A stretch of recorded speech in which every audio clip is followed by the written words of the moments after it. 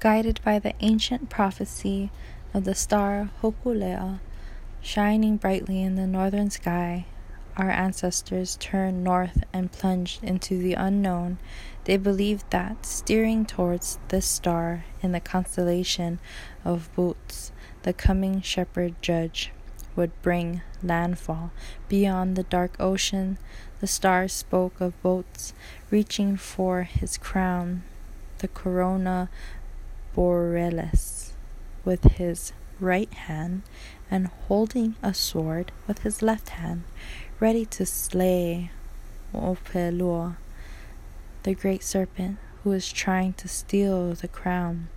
The hearts of our kupuna leaped with great joy at the sight of Hokulea, for this star revealed Io's final victory and judgment over Ilioha. The curse, the sorrows, and hardships of sin would one day be broken. A great leap of faith was required to continue on into thousands of miles of empty blue on blue in the northerly direction of this wonderful star. Our ancestors searched for the found our new home. We had finally found the place Io had provided for us.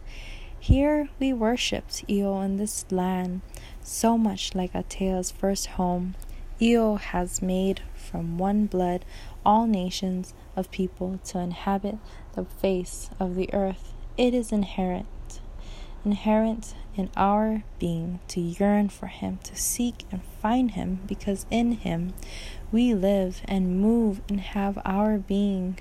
All creatures are his offspring. Polynesia is the bounds of our dwelling. As Polynesians, in it we honored and worshiped the most excellent supreme with the talent and knowledge he had given to us.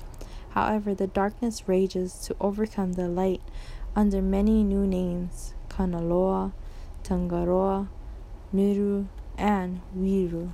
The prince of darkness once again approached us to steal away from the ways of Io. As his darkness swept in from Po in the west, he nearly succeeded in destroying all knowledge of our true God, Io. In the western and central Pacific, he bore in his dark wings war, human sacrifice, and the oppression of the poor. In the north, Hawaii, his servant, the priest Pa'au, sailed in from Tahiti and built the first Luakini, human sacrifice, Heiau, temple in Hawaii. He killed the priests of Io, and, as it was done before at the great tower, corrupted the knowledge of Io and his chance of creation. The bondage created by Pa'au's new creation took a terrible toll on our people, especially the Maka'ainana, common people. Terrible wars also swept through our islands as the great serpent enticed the Ali'i chiefs to pride and greed. However, the flames of eternity burned in the hearts of the surviving priests of Io, who set sail in their canoes from Hawaii to preserve the worship of the one true God. And yes, a few brave souls remained who would not be corrupted by Pa'os, to preserve the knowledge of Io for the sake of future generations. These were forced to hide the ways of their mighty Akua in humble silence, and Kohala, a child who would be known as the Lonely One, was born.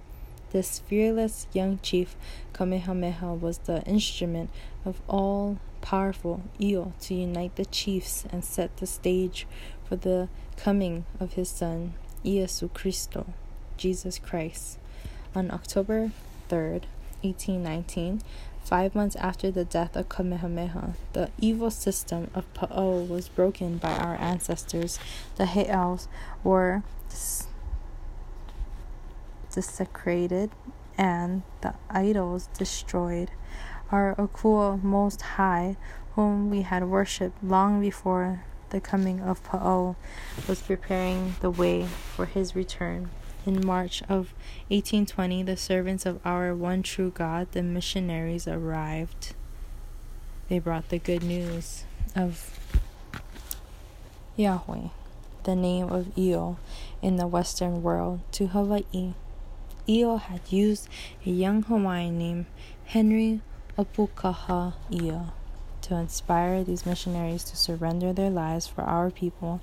Although chosen to be priest of the religion of Pa'o, Henry became an inspiration to all after he met his Savior, Iesu Cristo, Jesus Christ. The lives of the missionaries, though far from perfect, became a light shining in the darkness of Polynesia. Their light was the message of the death and resurrection of Io's son, the promised deliverer, Iesu Cristo, who would free the Hawaiian soul. A time of peace and prosperity was ushered in for us, especially for the common people.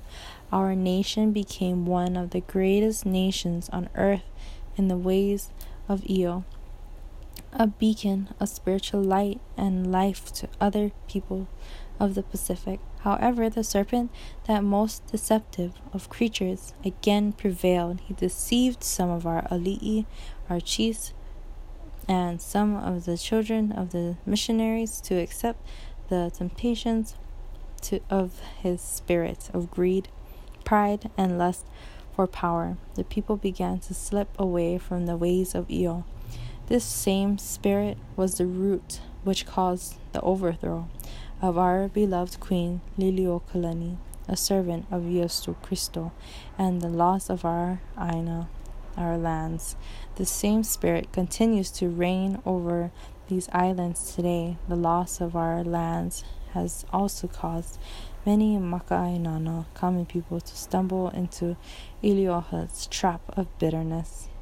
Kuli kuli noho maile. Hush, sit quiet. Listen with your heart to a people crying, souls wailing in a darkened Polynesia. They are a people grappling for an identity, a heritage overshadowed and lost by the passing of time. Deliver us.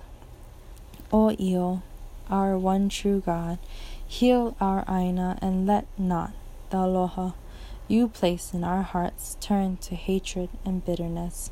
Give us victory in the spiritual battle that rages even now for our beloved islands and our people.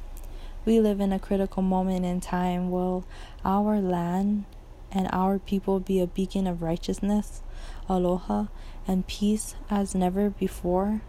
Or will our Aina, our land, and our people be destroyed? Ha'ina ia mai ana kapuana. Let the echo of our song be heard. Ua mau ke ea o ka aina I ka pono. The life of the land is perpetuated in righteousness.